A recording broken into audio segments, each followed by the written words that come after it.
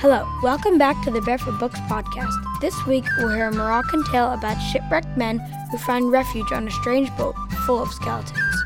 After the story, go to barefootbooks.com to find the complete Barefoot Pirates collection.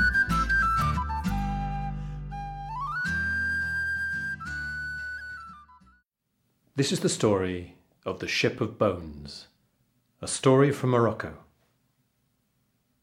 Long ago and far away, a rich merchant and his servant took passage on a small sailing ship bound for Tangiers. All went well until a storm blew up and fierce waves battered their fragile little craft.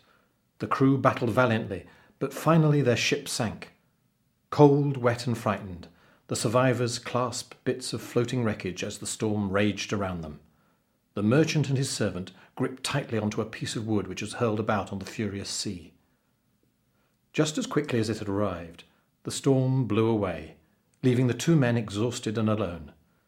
They drifted through the night and into the next day.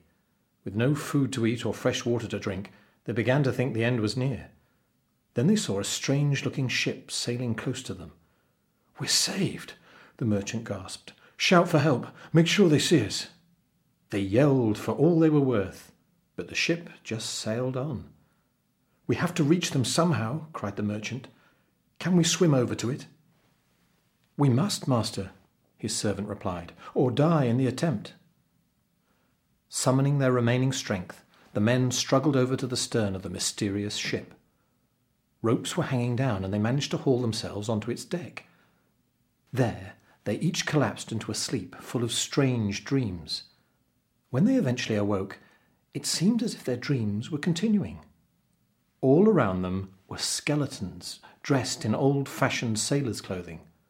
One was tied to the main mast and was wearing what had once been a fine coat. It had a red scarf around its skeleton neck, and a sword hung from the broad belt buckled round its waist. "Master," said the servant quietly, "this seems to be a ship of the dead."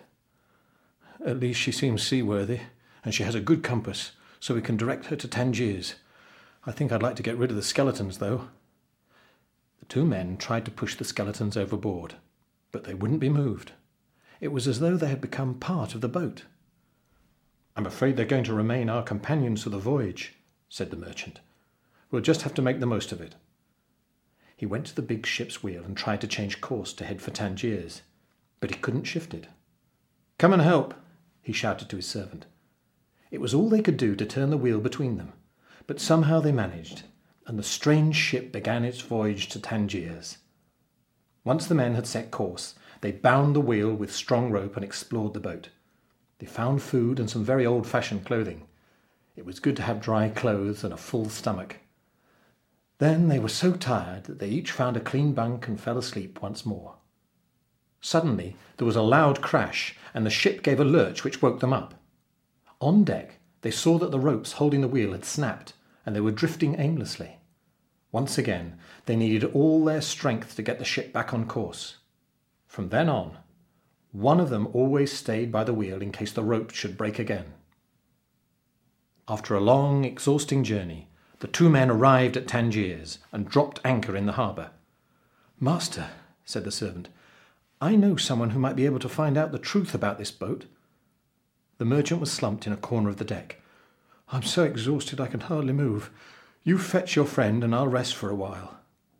The servant returned an hour or so later with a tall man dressed in a dark cloak, which he pulled all around him so that you could scarcely see his face.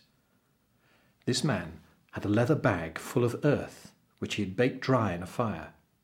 He went to each of the skeletons in turn and sprinkled a little of the dust, first on the hands and then on the feet. As the dust touched the hands, the bones became men again, but as soon as it touched the feet, they melted away. Tired though he was, the rich merchant sprang to his feet. "Who are you?" he asked the man in black. "What are you doing?" Without answering him, the man went to the skeleton tied to the mast and dusted just the hands. The bones became a fine figure of a man with bright eyes, a flashing smile and a neat black beard. The ropes holding him fell away, and he stood before them and spoke. "At last," he said. "I thought nobody would ever save us. Now I must tell you our sad story. Long ago, when we were young, we sailed the seas carrying whatever cargo we could. Once we gave passage to a strange man with a bag that he would let nobody else touch. We thought it must be treasure, and I'm ashamed to say that we seized him and bundled him over the side. As he hit the sea, he put a curse on us, that we would never find peace until our feet and hands touched dry land. We were young and nothing scared us. We rushed to his cabin, but all the bag had in it was dried herbs. There was no treasure then, but lots later. The curse was on us, and whenever we tried to put into harbour, the boat wouldn't go where we wanted. So we hoisted the black flag and became pirates. We boarded many ships and stole from each of them, though somehow we managed to avoid killing anyone. All that was long ago. Time went by, and one by one we became the skeletons you found. I tied myself to the mast, hoping that someday somebody would help us. Today, my friends, you have indeed broken the curse. I offer my heartfelt thanks to you." When he had finished speaking, the man sprinkled the last of the dry earth onto his feet, and he too faded away. So my story goes, and so it ends.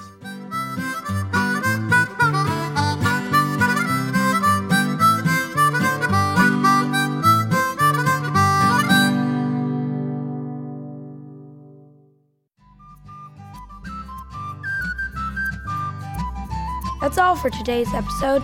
Thanks for listening. Now you can visit barefootbooks.com/podcast to find special offers, join our email list, and listen to past episodes of the Barefoot Books podcast. See you next week. Bye.